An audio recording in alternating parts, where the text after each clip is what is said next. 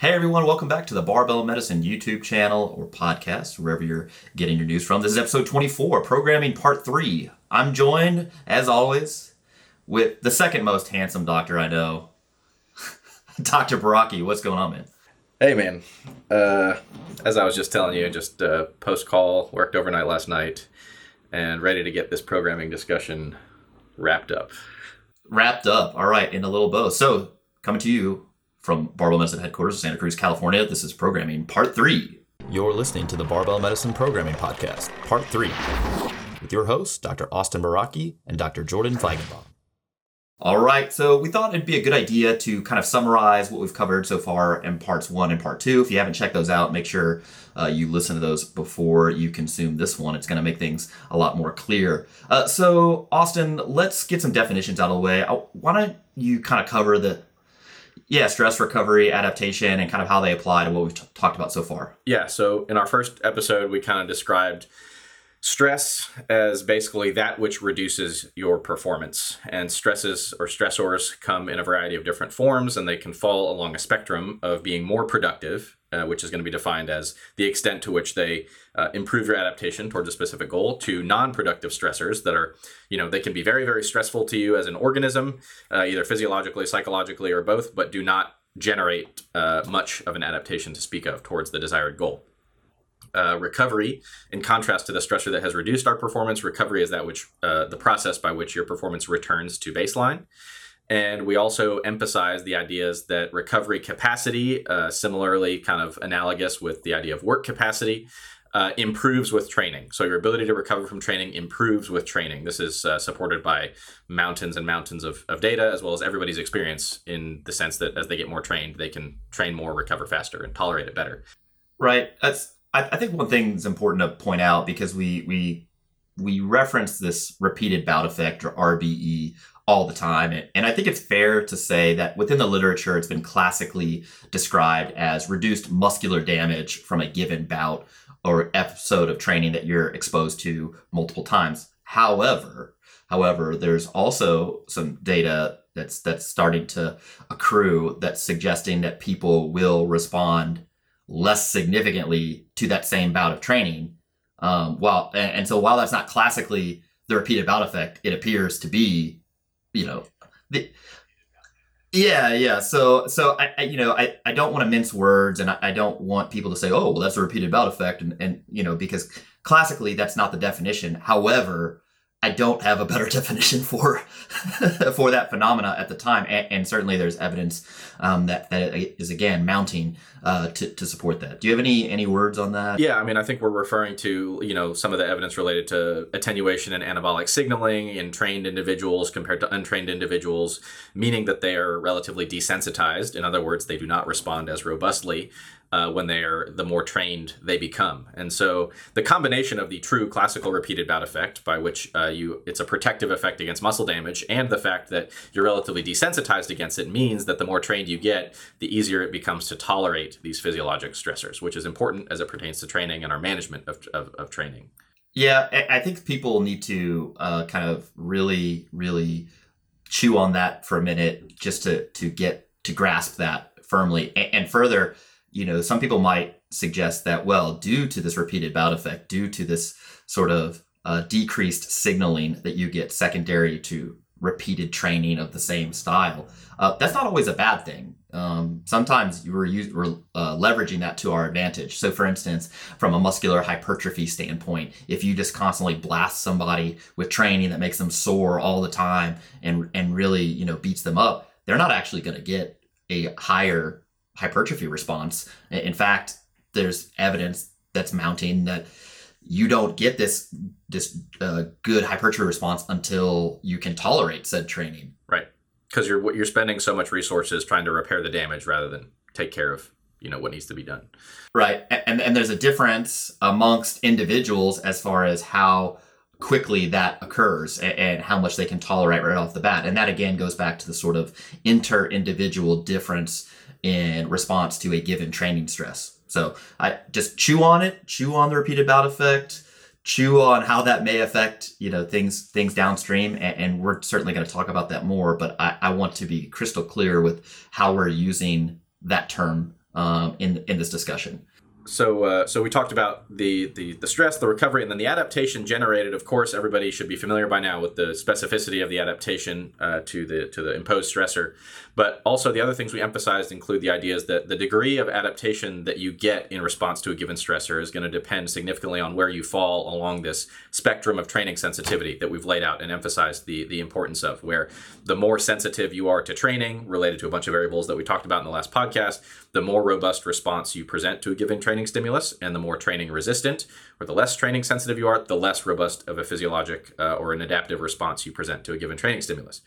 So not only does this degree of training sensitivity vary between people, again, a component of this inter-individual variation, the sensitivity to training also varies within an individual over time. And this is kind of what we were just talking about in terms of related to the repeated bout effect and the other effects of repeated bouts when you get things like your attenuation of anabolic signaling and desensitization to stimuli. So in other words, the more trained you get, the less sensitive you become to those training stimuli over time, which can have some either logical, theoretical, or practical consequences in terms of how you manage someone's training. So those are kind of the summaries of part one, the stress recovery and adaptation formula. I think you had some additional definitions you wanted to lay out just to be super clear for people up front. Yeah, I mean, we talk about programming variables all the time, and I think, we haven't necessarily covered them in a concise, definitive manner. And I think we're just assuming that people are up on this stuff, and maybe that's incorrect. So just as an aside, if you're really into programming, then perhaps you already know this stuff. You can take a little nap. But if maybe some of this stuff is new to you, then I want to be crystal clear on our definitions. So when we discuss volume, okay, we are only discussing reps times sets. So if you do 3 sets of 10, the volume is 30. If you do 5 sets of 6, the volume is 30. If you do 3 sets of 5, the volume is 15. Okay, so that is volume. Tonnage is volume times the intensity, meaning there's a weight associated with the volume. So 3 sets of 5 at 100 pounds, the tonnage is 1,500. I will make an aside and say that tonnage in and of itself isn't a terribly useful metric. Rather, what you would want to know is the volume and the average intensity. Okay, average intensity is a term that refers to the percent of 1 rep max, the loading on the bar. So average intensity would be, what the weight of the sets that you're doing and how that relates to your 1 RM. So average intensity may be the same for sets across, right? If you're doing the same weight across sets, or it may be an average of all of the intensities that you're using if you're doing an ascending or descending or multiple sets at different weights. So that's relative intensity, and average intensity would be the average of those. Absolute intensity would be just what is the weight on the bar. And let's say you have 2 different people. Person 1 can squat 600 pounds. Person 2 can squat 100 pounds. All right. There is an absolute difference in the amount of weight that they can handle. However, 70% of that is equivalent for each person. Now, the outcome, or outcomes that you get from training at 70% may be different for those populations, but it's not due to the actual weight on the bar, the absolute intensity. It's due to the inter-individual response to that training, which, there's a difference amongst the population as far as how you respond to the stress, but it has nothing to do with the absolute load. All right. That has more to do with the person that we're discussing and their individual differences in how they respond to training. So principally, we're talking about volume, intensity, and when we discuss tonnage, that's in the context of a relative intensity, not necessarily an absolute intensity. And tonnage in and of itself, I find, is a not terribly useful sort of metric to track. It's more of it's indirectly modified by either adding reps or subtracting reps or sets, or adding relative intensity to the equation. Whereas just the tonnage, people will brag and say, oh, I did 30,000 pounds this week of tonnage. And we're like, you could have done that with the empty barbell. Really, if you did enough reps and sets. And so that's not terribly meaningful from a programming management standpoint. And again, I just want to be crystal clear so that when we talk about volume and tonnage and relative intensity, that you guys are also aware of what we're talking about. So we've laid out some of the basic training variables. We've refreshed everyone's memory on our definitions that we use of stress and recovery and adaptation and the nuances thereof. And a few other points before we get into the meat of this podcast is that we've already discussed multiple times the importance of the massive amount of inter-individual variability in training responsiveness. And there are some consequences to this that everyone should be aware of. And the most important of them is that any program can work if you apply it to the right trainee who has the appropriate level of training sensitivity and they're going to respond to that program. Conversely, any program can also fail if you apply it to the wrong trainee. Any program can.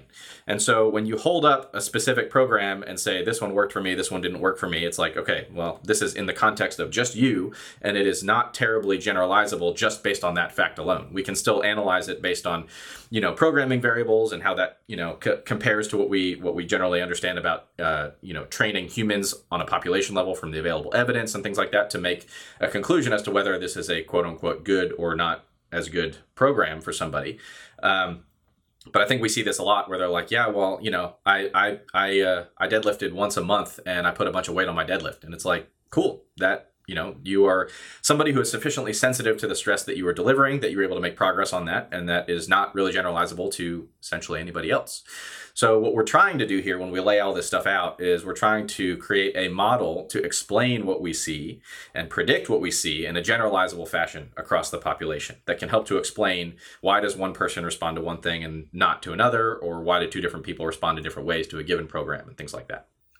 Right. And I think that's kind of the elegant thing that we're doing. We're making sort of general guidelines by which we would expect things to work and mechanisms by which those things do work. And then when you see this difference in response, you can't just say, that's an outlier. You say, well, that person has, this amount of training sensitivity and this amount of previous training and blah, blah, blah. So we would actually, that seems reasonable. It just gives you a way to interpret different responses to the same stimulus. And that way you're not trying to make all these sort of, one-off, that doesn't make any sense. We have to reject that, or, because the experience that people have are just different. I mean, that's it. When I wrote the article about 531 not being a terribly useful training program as written, people come out of the woodwork and say, no, man, 531 worked great for me. And it's like, all right, well, why? I'm not saying that it didn't. I'm just saying that there are reasons why it worked for you in this context, and they need to fit this model, which is what we're kind of laying out here. Yeah. I think that it's I don't know. It's appealing to try to really simplify things down and try to use some sort of like logical analysis to deduce how everything is going to work from a physiologic and training adaptation standpoint. But it is just woefully inadequate tool to be able to predict to be able to predict the function or how these complex biological systems work. The problem is that even at this stage in time, with our current level of understanding, we still don't know what we don't know that could end up being a confounding variable. And so an example, I think both of us can think of numerous examples throughout, in medicine in particular, where this applies, where, we had some idea or understanding of something or some knowledge that was passed down from one generation to the next based on logic that sounded plausible or that made perfect sense to us at the time, and then some new piece of information or something we didn't know comes out that just overturns everything. And so the example that I commonly cite on this is, historically, in the setting of patients who have heart failure, which for those who are not, medically trained in the audience, results when the heart is unable to efficiently perform its function and deliver sufficient blood to the body. And in that situation, the giving patients beta blockers, which is a type of medication that can slow down the rate of the heart and sometimes reduce how hard it is squeezing, was thought to be absolutely contraindicated. You should absolutely never give beta blockers to patients with heart failure, because if it's not pumping well enough and you give it something that can make it pump worse, plain logic would say that that's a terrible idea. And then we didn't know about the whole complex neurohormonal cascade that can happen in the body that can modify how your heart functions. And it turns out that beta blockers are super effective at modifying that response. And so now it is standard of care for patients with heart failure to be put on beta blockers because it improves their mortality. This is something that logic would have predicted should absolutely never be used in these patients. And now, because there's something that we didn't know, we realize, hey, this is a little bit more complex than we thought, and we're using it. So Yes, and logic is just inadequate tool to figure out how to train complex biological organisms. So the things that we can use are a combination of our observations and our experience in coaching people, which I think everybody would agree upon. But everybody has to be aware that every single person is going to be a victim of their own confirmation bias. We're all going to see what we want to see, and we're going to be tempted to discard what we don't like in terms of our observations. I mean, that's a human thing. You're trying to make sense of things, and the only thing you have to use for that is your previous experience and education. So if whatever you've been exposed to, whatever you've learned over the course of your entire life, that's what you get to use to explain phenomena and make things nice and neat in your brain. Otherwise, you have this sort of unease. You're like, I don't know. And it makes you feel uncomfortable. So you're trying to figure out a way to make yourself feel less uncomfortable. And so that we're going to have confirmation bias. And then, we're basically trying to take, here's the evidence, here's been our experience, put them together. And that's just evidence-based behavioral practice. I mean, that's the best we can do, and recognize the shortcomings of our own bias, our own sort of, previous experience, and how that makes us interpret different things. So we are not free from that. You are not free from that. No one is free from this. We're trying to do the best we can. And I think that makes people feel uncomfortable at times, because it feels like you're just constantly challenging stuff all the time, and there is no black and white, but as a complex biological system, that's just kind of how it is, It's funny when you were talking about heart failure, I was like, yeah, imagine the people who were doing the nice sugar trial, who were like, oh yeah, as it turns out, like more tightly controlling people's blood glucose in the hospital makes them do worse. Or even when you find out like the A1C levels, like tight control of that doesn't make people live longer, have less morbidity in general in certain populations. Exactly.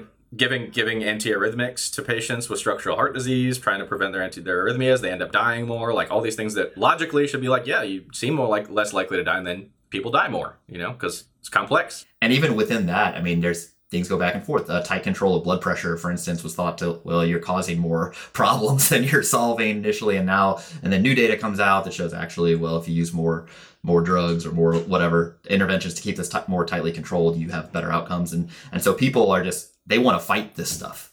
Yeah, everyone's heads are kind of spinning. Yeah, yep. So it's important to constantly reevaluate and sort of think some things when presented new evidence, and that's how we got here. So I think, one of the main contentions that we've been laying out over the two previous podcasts have been that we have some differences in how we would approach training the novice. Okay. But so I think before we wrap this part one up of this particular podcast, let's talk about how we train novices. Now, Austin, how long have you been coaching people professionally? Well, I guess I've been coaching movement in some fashion, so including the non-strength based coaching for, I don't know, probably 10 or 15 years, and then barbell coaching for probably half that.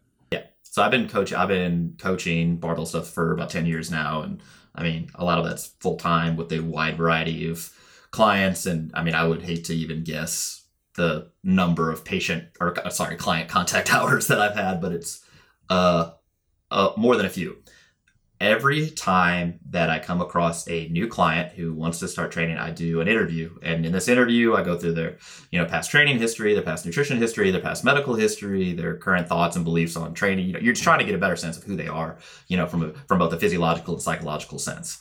And regardless of all of that, there is still a high level of caution that I take when initially coaching them, because just that their reports are biased and potentially incomplete, and you'd rather err on the sort of cautious side than just, oh well, they said they did all this, and then you do stuff that's inappropriate for them. So to me, when we're discussing like the differences in programming for a novice, younger person versus older person, there's actually no difference for me in my initial approach, because both are cautious.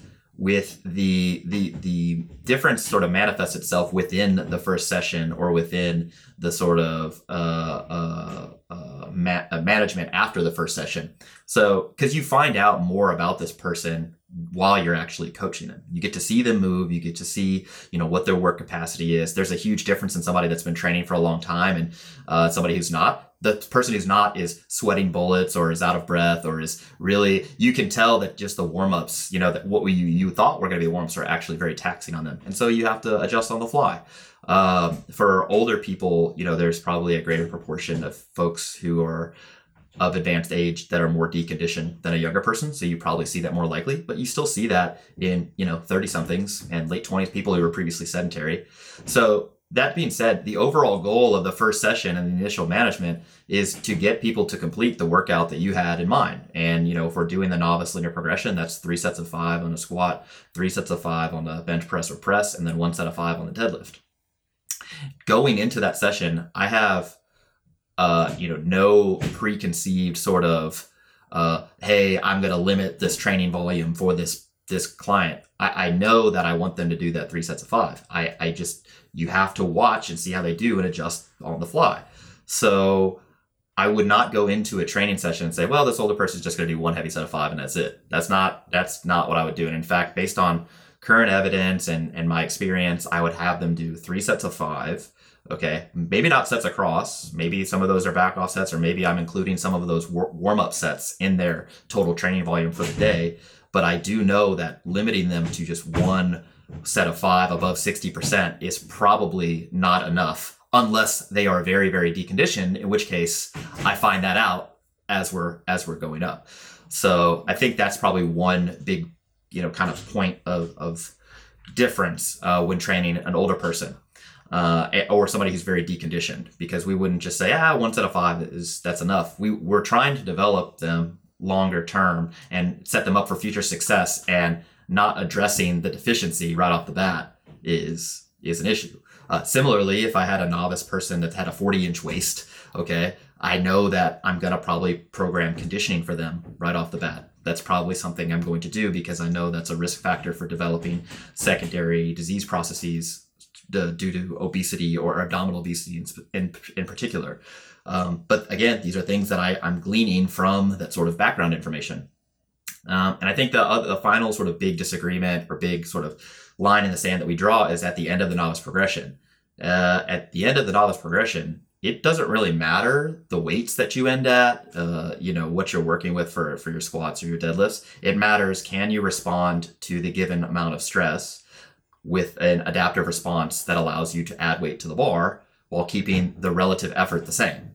Because if that's not happening, all right, then you're showing that the training stress is not appropriate for the adaptation that you're demanding for the next session. And so instead of like running that out, taking sets out, taking reps out, just so you can add weight to the bar, which is rather arbitrary. We're using weight on the bar as just a stressor to get a general physical adaptation. If you can't do that, then our management is, well, let's just change the training. Let's change stress. Let's change the programming. We're not married to this program. Let's change things. So that way, and if within those changes, we predict to get an improvement in the outcomes we're looking for, which would be strength demonstration, hypertrophy, muscle cross-sectional area, improved work capacity and tolerance of training, all sorts of things. But the weight on the bar for a sub-maximal set of 5 is, it's just a tool. It's kind of irrelevant, really, if you think about it. We could get into an existential discussion that we're all just moving arbitrarily sized weights through space. That was what I wrote in my caption the other day. It's like, when you zoom out, that's what we're doing. But I think it's really just interesting to observe the fact that, there's no other like kind of sporting context or a situation where you like introduce a kid to athletics or any sort of athlete to a new physical task, and you are so obsessed about optimizing the first like month or 2 months or whatever of their training. It's just, so I think it's important that we send people through a novice program for sure, because it's very useful for a number of reasons that we'll talk about. But the absolute weight on the bar at the end of any given person's novice progression has relatively little significance, I think, when it comes to zooming out and looking at long-term outcomes. I cite myself as an example on this all the time. Like, my results from novice training and early intermediate training on the novice program and the standard 3-day Texas method were completely unremarkable.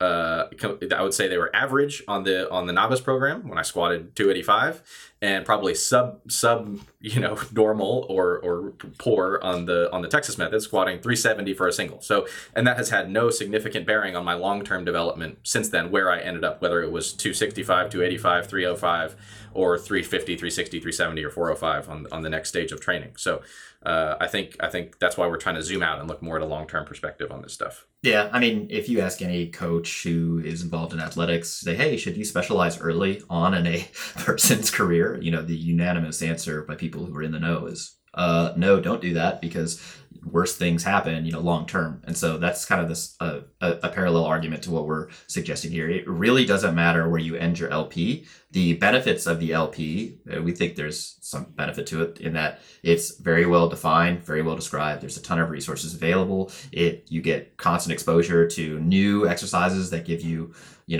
start building your technique very, very early on. We think that's useful.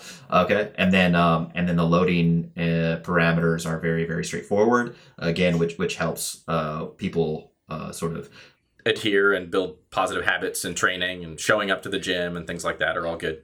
Yeah, exactly. And I don't think that outside of somebody who's completely untrained before that, I don't think that you need to use those as potential sort of considerations for your programming unless evidence to the contrary exists. And what I mean by that is keeping things simple, all right, is not necessarily an ideal sort of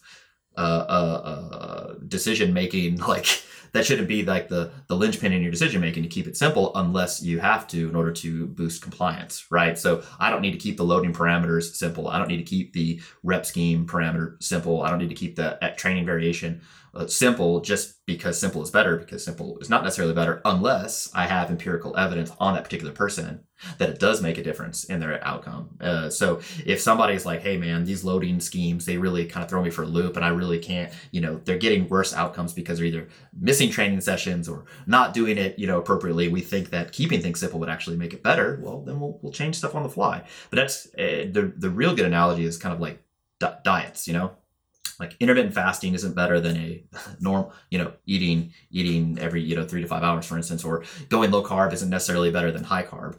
That's not necessarily the case. But if it helps somebody comply and overall do better, then we'll do it, right? It's not the first line management, but we'll certainly change if presented evidence that it works significantly better for a person. But it's not the general prevailing sort of thinking that we're trying to program. So I think that's a good place to cut part 1. Stay tuned for part 2. All right, thanks again for checking out the Barbell Medicine podcast. We couldn't do this without you guys.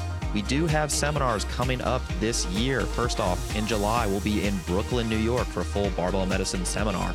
We'll also be in Seattle, Washington in September. For those of you who are just looking to improve your lifts or want some one-on-one coaching, check us out. We'll be in Santa Cruz for a one-day training camp. We're going to cover the squat, bench press, the deadlift, and the press, along with the Q&A afterwards. My favorite part of the seminar was how concise and simply the information was laid out. I really enjoyed the lifting instruction, particularly Alan Thrall, who gave very good, concise cues that really helped me out. A lot of the cueing I received at the seminar helped me clear up a lot of things that I was wondering about.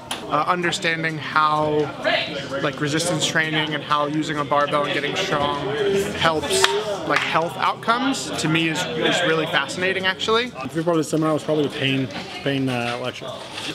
Growing my knowledge bank as a strength and conditioning coach. When you think you know things and you come to this, you're going to find out that maybe you don't, and that you're going to learn a lot more and help as many people as possible. So thanks, guys. Well, I learned a ton.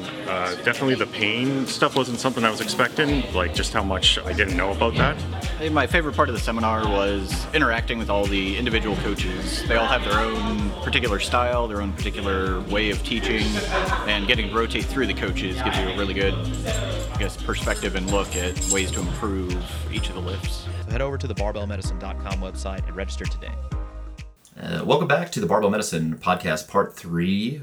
Thanks for joining us. All right, so we did a nice summary. We talked about novice training and kind of the differences that we're recommending. So now we're going to talk about what happens after the novice progression. And I think probably one of the bigger themes that we're discussing is long-term training development. And that's kind of our big rationale for not running it out, not peaking, not doing this, what has been dubbed a sort of transitional period to Texas method or similar programming from the end of the novice LP. Austin, do you want to talk about this long-term development? I mean, like, what is it even good for? So there are basically, I think the place where I start and zoom out is I look at like kind of what are the modifiable or what are the factors, the determinants of force production in a given individual. That's, I think, the good starting point to look at. It's like, what are the things that go into somebody being able to produce force? Of course, everyone has their genetic endowment, whatever epigenetic endowment they inherited, which may change over the course of their lives, but you can't really do much about the stuff that you inherited from your parents, for example. You have your until we can really do some solid genetic engineering on folks. Well, I just bought a bunch of CRISPR technology, so yeah, I'm just gonna go replace ACNT 1 and 3, and I'm going to the Olympics, man. It's probably about as simple as replacing the wheels on your skateboard, right? I think it's the same. I mean, humans are effectively just machines. So the inheritance is stuff that has huge impact. Everybody knows genetics has a big role in strength outcomes, force production, athletic ability, stuff like that. But we can't do anything about it, unfortunately, right now. The other thing is your anthropometry, your structure, your build. People talk about their muscle insertions and their attachments and stuff like that having significant roles. Also, unless you're willing to go somewhat fairly morbid surgery, also not something that we really have the ability to easily modify in training. Next one would be something like your muscle cross-sectional area, the total amount of muscle that you have on your body. And so we talk about muscular hypertrophy as somebody becomes more experienced in training, because the fourth one would be their skill, their neuromuscular efficiency, their ability to recruit their motor units efficiently, things like that can improve, and they improve the most in the early stage of a program. But as you get past that into the post-novice phase, there is some continued improvement. But the longer you go, the more trained you become. We have very abundant amounts of evidence now showing that muscular hypertrophy, the total amount of muscle mass, lean body mass, fat-free mass, whatever metric you want to use, has more and more significance over time in people's ability to produce force and perform strength feats. Am I hearing you right when you say there's 4 things that can improve, force production? 1's genetics, 2 is anthropometry, 3 is hypertrophy, 4 is neuromuscular changes. And you're suggesting that, outside of the unknown epigenetic changes that we can make to the first thing, that muscle size and then the neuromuscular improvements are the main ways why we get improved force production, period. And then further, that you're saying that at the beginning of training, the neuromuscular adaptations are much higher than they are later on. And then that hypertrophy is also happening when you first start training, but then becomes more and more important the longer you train.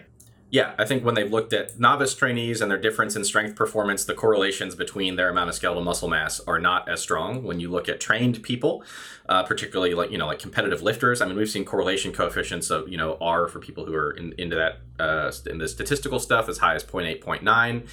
Data showing related to the amount of skeletal muscle mass that you carry per unit of height. I mean, I think we talk about that all the time when people are like, how much should I weigh? And we ask, how tall are you? That's basically what we're figuring out for them in our heads is how much lean body mass do we think they ought to carry per unit of height?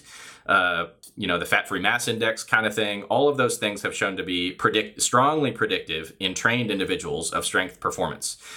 Yeah, I mean, anecdotally, when you look at strength sports and you see like who are the highest level performers in general, you'll see those who are carrying the most lean body mass be the highest performers within each weight class. And so the question is, or the pushback we get when we tell people to gain weight or whatever is that, yeah, well, so and so only weighs this much and he or she is strong AF. And it's like, well, the reason why they're the top performer in that weight class is because they do have so much lean body mass.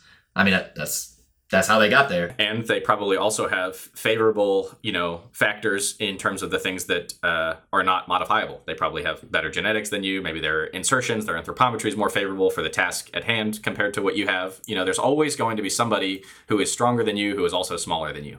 And so that's why we talk about like comparing these things across individuals is kind of less useful when you talk about, hey, but that person's not as jacked as I am, but they're stronger. It's like, well, yeah, but that doesn't mean that you shouldn't get more jacked to make yourself stronger. This reminds me, do you remember the weightlifter? He's in the 77 kilo class, or was. He won the Olympics in 2000 and 2004, I believe. Tanner Segir. And then it was funny. So Iron Mind is hilarious. The Strawson, he goes there and he says, he calls him the muscleless wonder. Yeah. It's like, how do I interpret that? Is that a compliment? Is it a massive insult?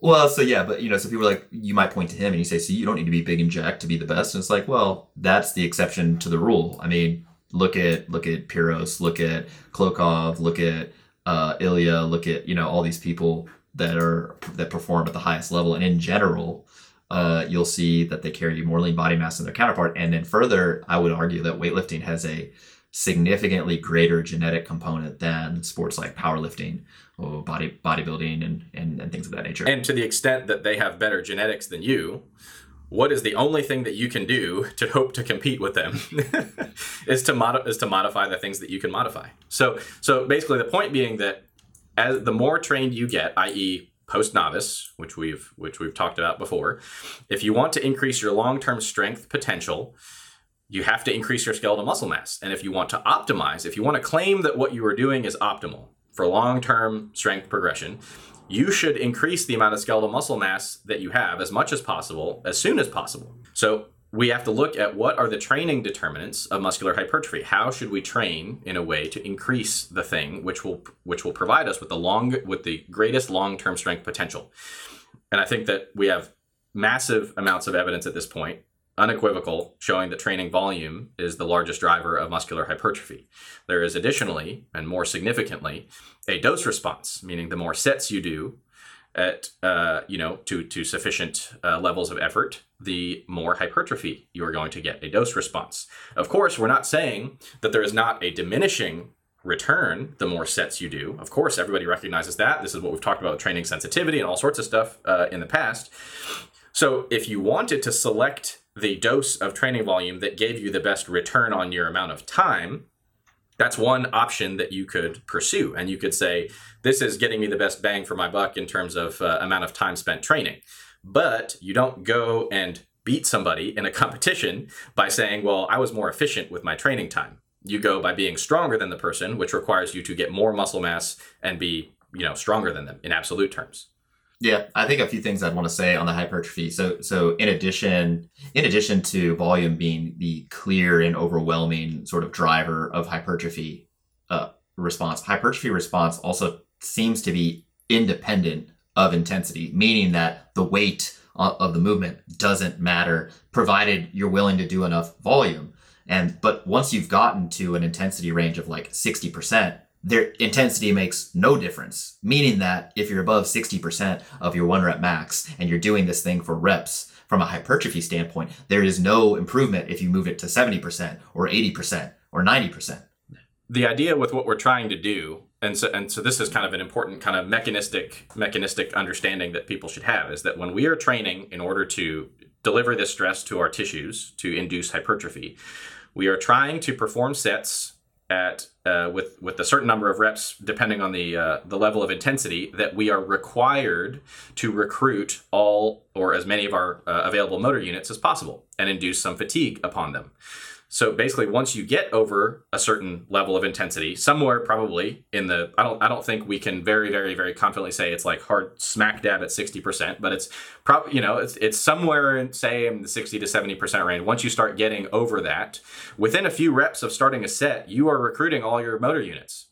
And of course, you could make the argument that, hey, why don't we just start out and just put 85% on the bar? That, of course, requires you to recruit all your motor units in the first rep.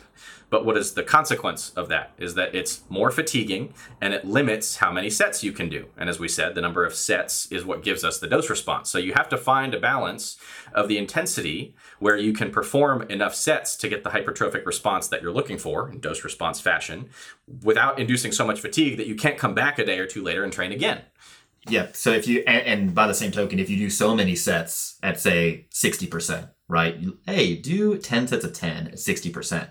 The problem is you've beat them up so much, you've made them so sore potentially that their body is unable to mount the sufficient hypertrophy response. That's what we were discussing like at the beginning of this podcast, that if you make somebody so sore and you overwhelm their ability to tolerate the training that you just gave them, they actually will have a diminished hypertrophy response. So I view this as actually kind of like a bell curve in a way. So it sounds to me like you're suggesting that our solution to all training problems is not, in fact, to increase the amount of stress and volume that people are doing. No, maybe you would change it. Maybe you would change it. There's some nuance there. But I do think from a hypertrophy standpoint, these things need to be abundantly clear that because you can do more volume at a relatively lower intensity. And by low, we mean we in general, I know that I don't tend to program very much below 70% for the vast majority of people. I might go to 68, but below that, unless I'm doing rehab or I'm trying to increase the work capacity of somebody who cannot tolerate anything higher, I don't go any lower than 70% for most people. Yeah, I think very rarely have I gone below that or significantly below at all. And so, but that being said, the difference between hypertrophy outcomes at 70 to 75% are effectively nil, unless the 75% fatigues you more and you can't train as much, yes. Which ultimately, so then higher intensity would be worse. And now if you bumped up to 85%, that significantly compromised the volume, so that's a worse outcome. And it's significantly more fatiguing if you try to do the same volume. So the point would be that doing lower volume, period, okay, given two situations where you're not providing too much fatigue to somebody to tolerate, okay, doing lower volume, period, is worse for hypertrophy. 15 reps is worse than 25 reps, provided the person can tolerate both, right? Just doing it at a heavier weight doesn't mean, we just made up for all that lost volume. Nope, you didn't. That might be better from this to develop the neuromuscular system, the neuromuscular adaptations to drive some of that strength improvement, but from a hypertrophy standpoint, it's not. In fact, there was a person today on a deleted thread who made the statement that higher intensity drives more hypertrophy, which is patently false, patently verifiably false. Okay, I want to make sure that's crystal clear that adding weight to the bar does not produce more hypertrophy. Yeah, right. Particularly in a volume matched scenario. Correct.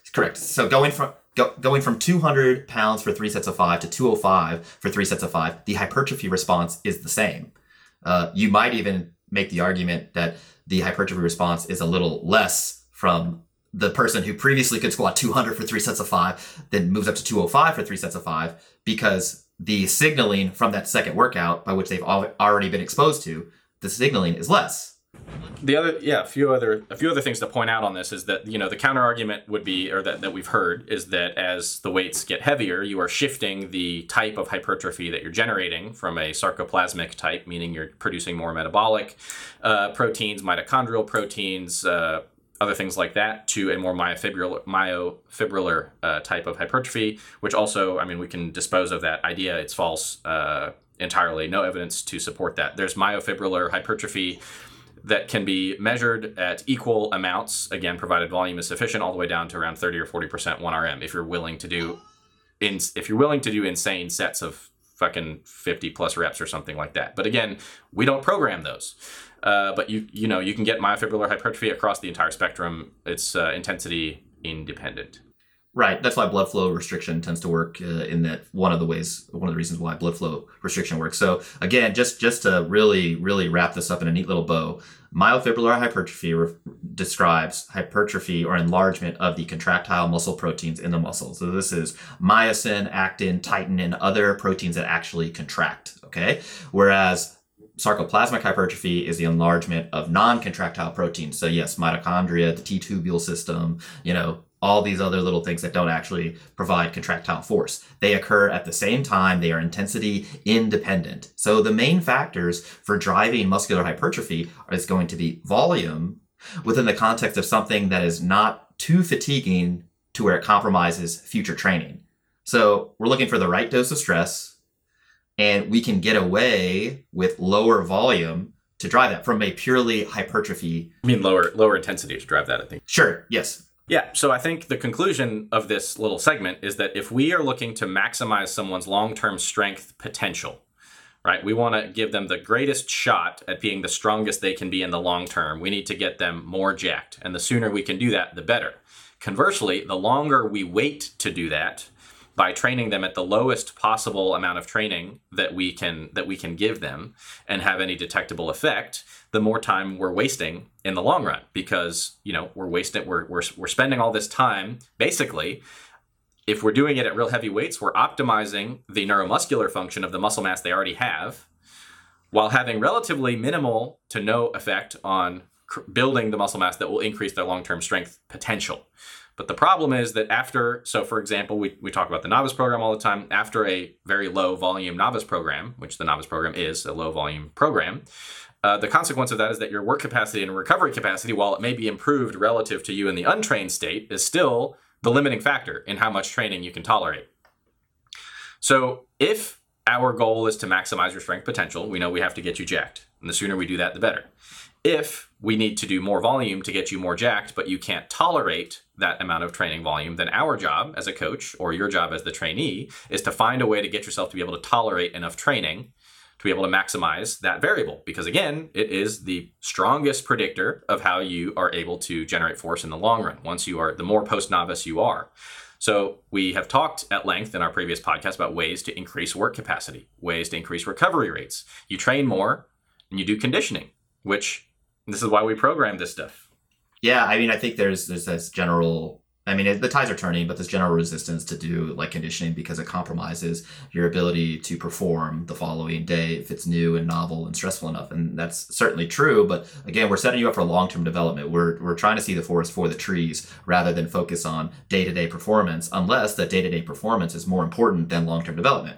Reasons why your day-to-day performance may be more important. If you're going to a meet, if you're going to a competition where you're going to get paid, if there's a pretty girl in the gym, look, there are the reasons why you would want to perform at your highest level on particular days, but you're making compromises in your long-term development in order to demonstrate that performance. That's not training. That's performance. Okay, so we'll save that lecture for another day, but I think we've sufficiently hammered home hypertrophy as its contribution to strength development over the long term. The fourth variable that you listed, which is also kind of the second thing at play, is this neurological development, right? And I think people may be under the wrong impression that we're just saying, you know what, do more volume, get more jack, train like a bodybuilder, and that's it. That's all you need to do in order to be able to demonstrate a high level of performance and proficiency at a 5RM or 3RM or 1RM in a meet. And we are not doing that, and our programming does not reflect that. Rather, we are exposing people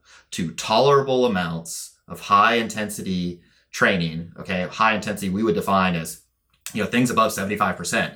Or 70%. There's no hard line like, oh, this is high intensity. In the literature, you'll find people try to define high intensity as anything above like 50% or even 60% I've seen.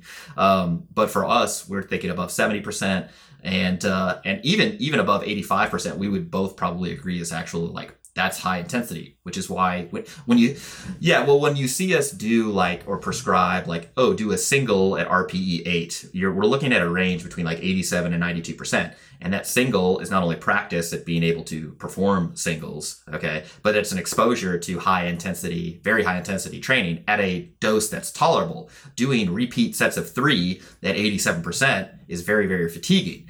And that fatigue may not generate a great strength response because you can't do enough volume to grow muscle, for most folks, all right? And because it's going to compromise your future training for that week, okay, by being very fatiguing, it's not going to be terribly, terribly effective at improving your strength. So we have to get more exposure to the correct intensity. So most of our training probably revolves in that 70 to 83% range, 70 to 80% range for volume, with exposures to this ultra high intensity, the singles that we sometimes do when appropriate.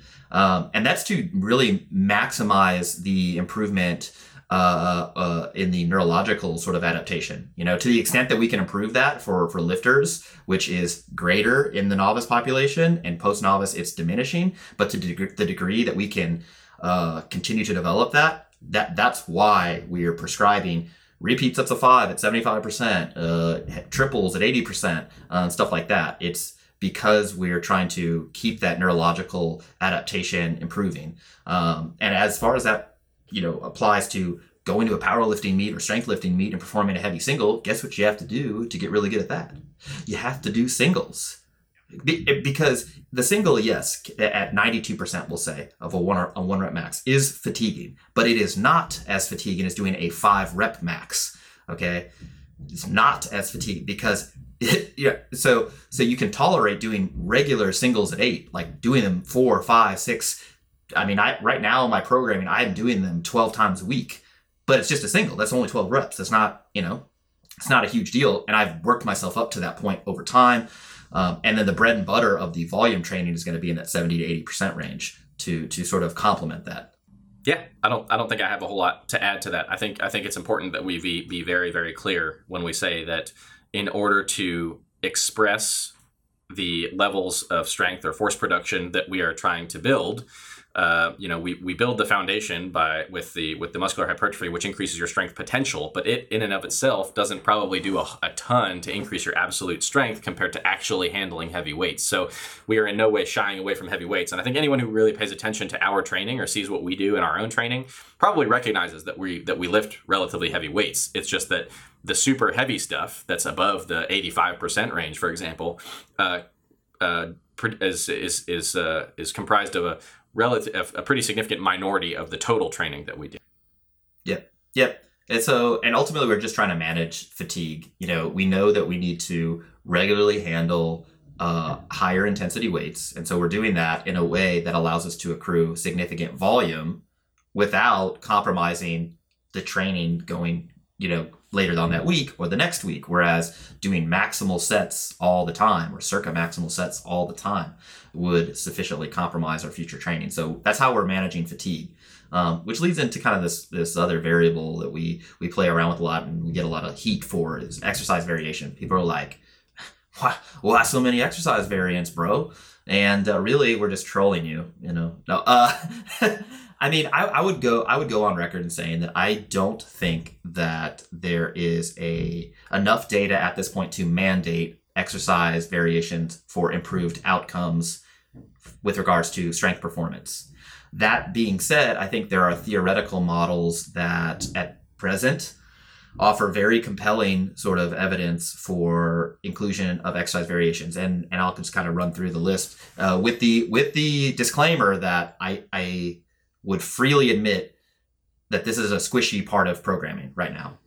So because exercise variations, the ones that we use, are fairly similar to the competition lifts, so the squat, the deadlift, the press, the bench press, okay? They're fairly similar to them. There is an element of the repeated bout effect that is carried over to them, meaning that you don't get like brutally sore from doing an RDL or a stiff-legged deadlift because you've already been deadlifting, okay? That being said, it is kind of novel to that person. And so the idea is that degree of newness or being different allows them to use less volume in order to generate the same amount of stress. All right. So that's thing one, potentially volume sparing because it is a slightly newer or a novel exercise. Second, because it's lighter, okay, you can manage fatigue that way instead of just doing more deadlifts. Another element to that is if you did more deadlifts, guess what? You get less sensitive to the deadlifts due to a number of things. This attenuated signaling due to repeated bout effect. All right, these are plausible sort of mechanisms that we've seen that with some support in the evidence. There's psychological stuff. There's psychological stuff here as well, like people enjoying their training. They're like, hey, I've been doing squat, bench, deadlift, press only for the last 3 or 4 months. Isn't there something else I can do? Or they get excited about doing a variation or Austin, this would be a good example for me and for you.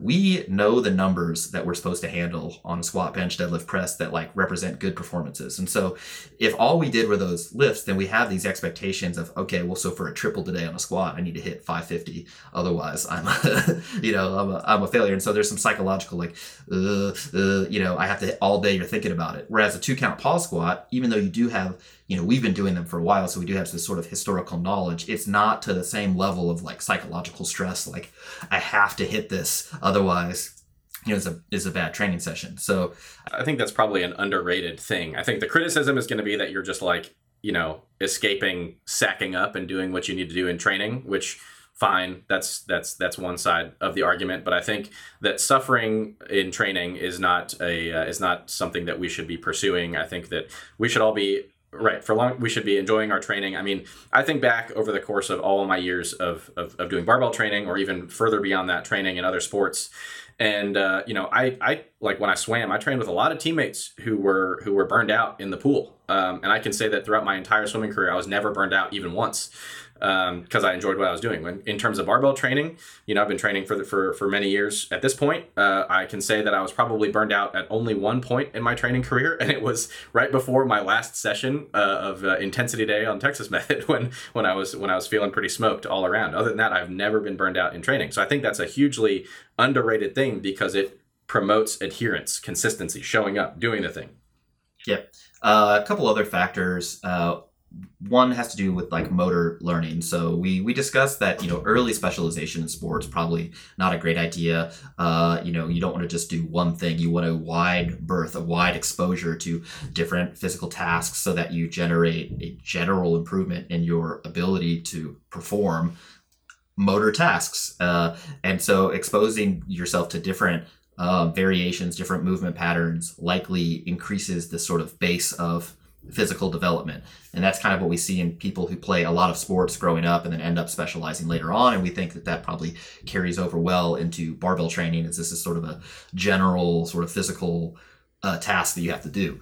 The last thing I will say is there's some evidence that people, given their different anthropometry, genetics, and when I talk about anthropometry, I'm also referring to, as Dr. Baraki said, like muscle insertions and stuff like that, that when they do different variations, they get a different hypertrophy response than other folks. And that may be very, very useful in improving muscle hypertrophy. And this has been verified by MRI studies, where people will do like a close grip bench press, and some people will get a much more robust hypertrophy response in certain heads of the tricep and anterior deltoid, for instance, than others, as verified by muscle cross-sectional area on an MRI.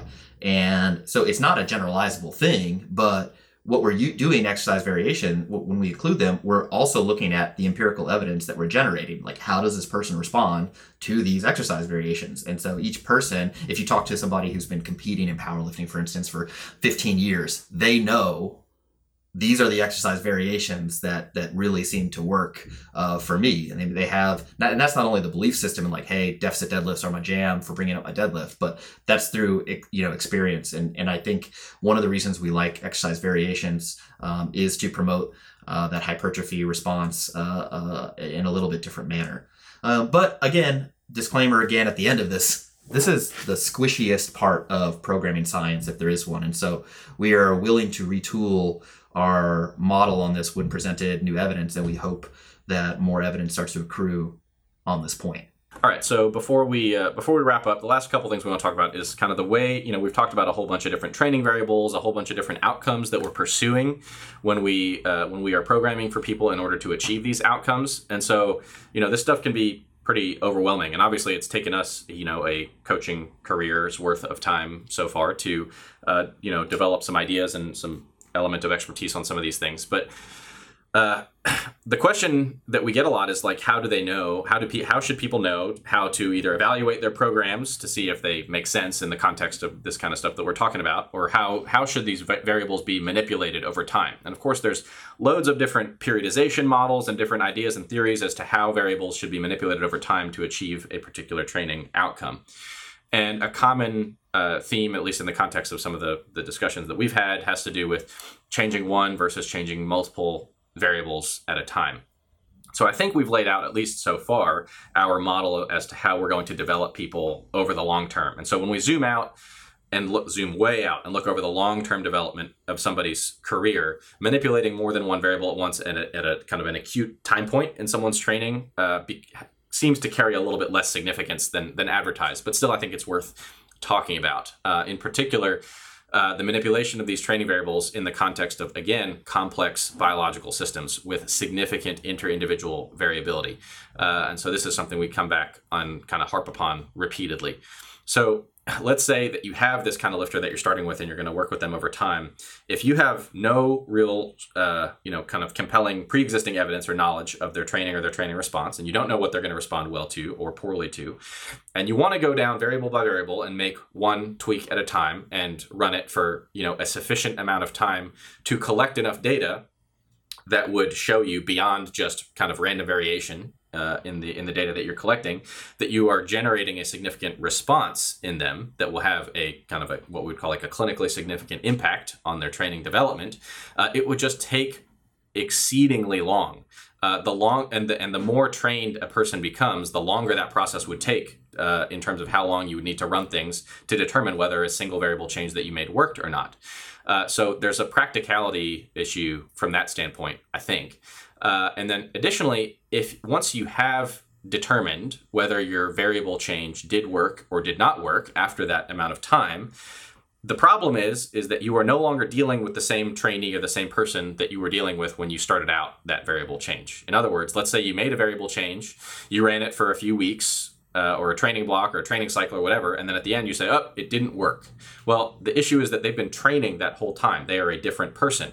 And so all of a sudden you're with a new blank slate, and you're kind of back to a point where you can't predict their training response at that point to a given thing versus another thing. So if we were indeed kind of machines and not have this complex adaptive biology, then yeah, you could just go back to the drawing board and say, oh, that seemed to have absolutely no effect on the person, so I can start over from square one and do round 2, trial number 2 on this person.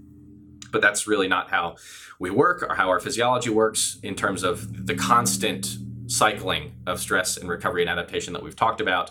Almost every day you go in the gym, you are a somewhat different organism than you were a few days prior. So I think the point that I'm trying to make is that, again, the idea of kind of the logical analysis and simplifying things down in this kind of arguably reductionistic view is very, very, very, it's attractive. I can understand the allure of it and why, it's the way that we want to look at things. But unfortunately, it's just not how our physiology works, and things are not as simple as we like to make them when it comes to this stuff. Yeah, unless everybody's got like a identical twin that they're just doing twin studies on, A/B tests. It's not, you can't make one variable change at a time and then assess with any reliability anyway. So I don't see the reason of limiting yourself to that, particularly if you have fundamental principles that you're trying to adhere to when designing a program. So just changing the volume may not be enough of a change that you'd want to do. You might also want to change exercise variations. You may want to change average intensity. I mean, these are all different variables, and you can't just do one at a time anyway. So, for instance, with the volume, you can't just pump the volume and keep the average intensity the same if the average intensity is too high to support that change. Right. So you automatically, from there, have to change more than one variable. Right. So yeah, when people say one variable at a time, you just say, no, wrong. You just do that. Do your best Donald Trump impersonation. Okay. Wrong. Okay. So I think there's a good time to just sort of, I want to give like another just line in the sand, how we do intermediate, or as we like to call it, post-novice training differently. So one, we see no benefit to running it out, peaking, decreasing training volume at the end of a novice LP for more weight on the bar. We think that's a bad trade-off from a muscle hypertrophy standpoint, for a work capacity standpoint, from a long-term development standpoint. We think there's really no purpose of doing that unless somebody's going to a meet, right? In which case there you might do a mini taper anyway, or if that's the only way to keep them training and you have data that significantly improves compliance, although in our experience, which is fairly robust, that has not been the case. Okay. Thing 2, we would on average reduce the average intensity of the trainee and increase the volume for each movement pattern, the squat movement pattern, a pressing movement pattern, which includes the press and the bench press and all variations in between, and pulling. We would increase the total volume, reps times sets, and decrease the average intensity from the novice linear progression to post-novice training, right? And that would not look like the Texas method. That would not look like the standard 4-day split without serious modifications. But we are also, to be clear, not removing all higher intensity work from the training either. Correct. Yeah. And so again, if we're defining higher intensity work at stuff above 70%, that's still high enough intensity to drive strength adaptations. And if you were really concerned with absolute strength performance, then we would make a case for including singles at or similar relatively frequent exposures to those sort of things to develop that skill. Okay. And we would further argue that a failure to train like that, to have regular exposure to the higher intensities in a non-terribly fatiguing way, would be mismanagement. So if you had a person who really wants to compete in powerlifting and you're not programming in regular singles, then you are compromising their performance at subsequent meets, because that's an obvious need that they have and you're not addressing it. The next thing that we would do that is likely different than others is that we would include a wider variety of training exercises for all the reasons that I just discussed. We think that from a hypertrophy standpoint, that likely works better. From a fatigue management standpoint, that likely works better. From a technique improvement standpoint, we likely get more purchase out of using exercise variations than just hammering the standard lifts. And so those would be the main differences in an intermediate program. We still would likely keep a 3 or 4 day sort of training program. We would likely do 2 or 3 lifts per day, but the overall training volume would go up from a weekly standpoint. So from the Starting Strength Novice LP, we would increase total training volume from week to week, and we would try to figure out which exercise variations are the most applicable to that person. I think a lot of this can be summed up in the article, The Great Wide Open, which is available on our website, barbellmedicine.com. I will link that in the show notes. It's just as far as the variables at which we would change and how we would change them. But that is a significant difference than either peaking, running it out, or moving to something like the Texas Method proper. So I think this brings us to a nice end point for a break. All right, so we're going to take a little break. After the break, we're going to come back and give you our take-home points. Thanks for joining us. All right, over on the barbellmedicine.com website or amazon.com, we are selling Perry RX. That is our Perry workout blend. We have 2 versions without caffeine, 1 version with caffeine for those who want to treat it as a pre-workout. It's got everything you need from a Perry workout supplementation standpoint to improve your performance, maximize your recovery, and hopefully you see a little benefit. We also sell a very high-quality whey protein isolate, and that's also available on the amazon.com website or our website, barbellmedicine.com. All right, welcome back to the Barbell Medicine Podcast. This is episode number 24. We are nearing the end of the 3rd part of our programming podcast. We're so happy that you're here with us, joined with Dr. Baraki, as always. So we've covered a lot of stuff, like a lot of stuff. You know, maybe this should be a book. I want to, summarize this nicely for all of our listeners and viewers with some take-home points, and I think we have a few. So I'll let you kick this guy off, and then I can jump in if there's some more nuance that I want to get into. So, going back to all the way to the first of these 3 podcasts up till now, we'll try to give a concise summary in a few points. So basically, the first point we're going to make is that all individuals fall somewhere along a spectrum of sensitivity to training stress. Some individuals responding more robustly than others based on a variety of factors. More anabolically sensitive individuals will get a larger response from a given dose of training compared to their anabolically or training resistant counterparts, who therefore require a larger dose to generate the same physiologic response. Anything to add there? No, I think it's fairly novel also that just discussing this training sensitivity, training resistant spectrum, and that, we're not using genders, we're not using weight on the bar. We're just basing this on empirical sort of responses to given training variables, and that adequately encompasses the training experience for all individuals. And I think that if you want to counter that model or suggest that it is untrue or unuseful, then you have to come up with a compelling model that also encompasses the training experience for all individuals. And if you can't do that, then we're going to just assume that we're right. So, I think, and, the second point that I think we'd like to make is that any untrained lifter, the simple novice linear progression is a great starting point. We think that it's elegantly designed for people who've never trained before. You get repeated exposure to complex motor tasks that ultimately set you up for a long training career if you follow that correctly. Basically it's giving you this nice base of training to draw from in the future. It doesn't matter where you end the progression at weight-wise. It doesn't matter, how long it lasts. And on average, it's going to last between 9 to 12 weeks. And we see no benefit to extending this artificially by removing sets, adding more complex variables within the framework of the program itself. Because we feel like once you come to the end of the novice linear progression and that you can't add weight to the bar every single time, then you have generated evidence that you need a different programming. I mean, you need different programming. So there's no need to sort of just run it out. You don't get a gold star at the end. Nobody calls you and says, hey, you just won a prize. You just, for your own training, you should likely, once you've had that evidence, you got to move forward. Anything to add there? Yeah, no, I agree with that. I think the next point we'll make is that the more trained someone becomes, i.e. the further post-novice someone is, differences in their amount of skeletal muscle mass account for a larger and larger proportion of their strength performance. In other words, their force production potential. And that has a consequence in that since training volume is the primary driver of muscular hypertrophy with a dose response effect seen, meaning more sets, more hypertrophy, that is something that should be maximized sooner rather than later in order to optimize someone's long-term potential. Additionally, there is no evidence that different training strategies in terms of loading result in differential responses between sarcoplasmic versus myofibrillar hypertrophy, or that this should be a concern that guides programming decisions at all. Sure. Yeah. So I think the addition I would make to that is for an untrained person who's starting strength novice linear progression, that those workouts do generate a near maximal hypertrophy response until it doesn't.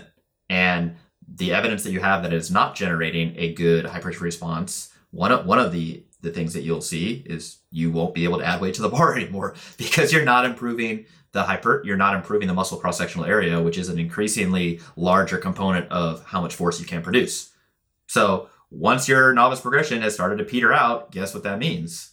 That your muscles are not growing and keeping the same rate of improvement in force production that you're demanding each workout, which means that you would need more volume, more training stress to drive that hypertrophy response. Yeah.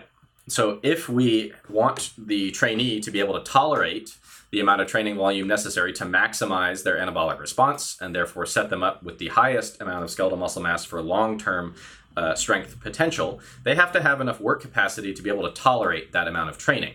So if to the extent that they do not have that a sufficient amount of work capacity, either when they start out training or at the end of their novice phase, one of the primary goals of the training should be to get them to the point where they can tolerate enough training to do enough training to optimize their long-term strength potential, again, by doing enough training volume.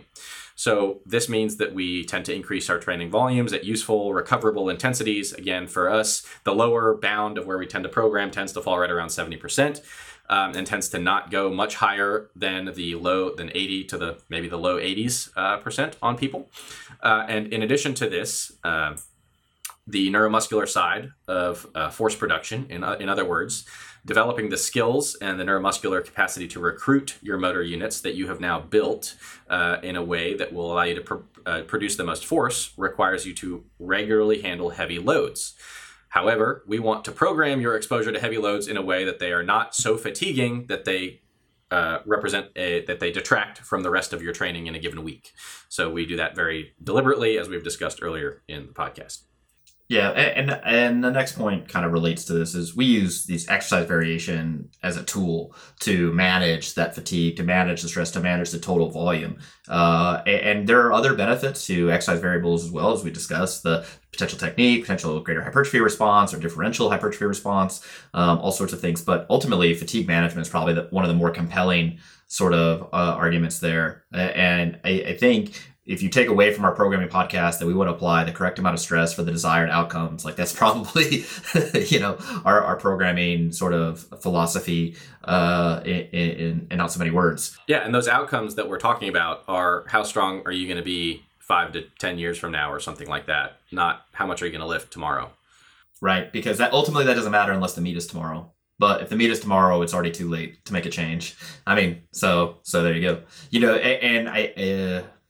it is probably less attractive and ultimately costs us business because we are unable to say very simply, very definitively, very confidently, this is the way, just do this. Because humans are complex. We are a diverse biological organism with multiple different inputs, multiple variables that some of which we're not even aware of at this point, despite scientific advancements. And so we aren't just machines where you just add 5 pounds and generate that response. And so to kind of expect that to be the only variable that's useful, I think is overly reductionistic. And yeah, it's squishy. Programming is squishy. I don't know of a better way to get that point across, but we are complex. Programming is complex. To expect it to be simple or to make it simple is likely missing a lot of important information or a lot of important considerations that need to be made in real time by somebody with a lot of experience. And luckily, between the two of us, we've done a little bit, Hey, we sent some people to IPF Worlds. Yeah, it turns out we've sent some people to IPF Worlds. We've competed at high levels. We've somehow managed to escape the depths of mediocrity despite our non-impressive lifts early on. And so I think that as far as experience is concerned, I think that you and I have that. And to suggest otherwise would just be ignoring the facts. So I think I don't want to talk about programming for ever again. Yeah. Yeah, I mean, it's interesting. It is interesting, but I could go for a break. Yeah, so we need to come up with some more interesting topics to talk about again sometime soon. Do you want to do global warming or? Yeah, right. No. We'll come up with something. We're going to come up with a new series that's going to be interesting, probably not pertaining to programming. We hope you guys enjoyed it. We, as always, appreciate you guys getting on iTunes, leave us some positive reviews. For the one person out of the next 10 who's going to leave us a bad review, hey man, hope your day gets better. But as always, you can check us out over at barbellmedicine.com. You can find podcasts, iTunes, Google Play. We're on there. We'll be on Spotify soon. Subscribe to our YouTube channel for all the latest content. For Dr. Austin Baraki, I am Dr. Jordan Feigenbaum. Thanks for joining us on the Barbell Medicine Podcast. We'll see you guys next time.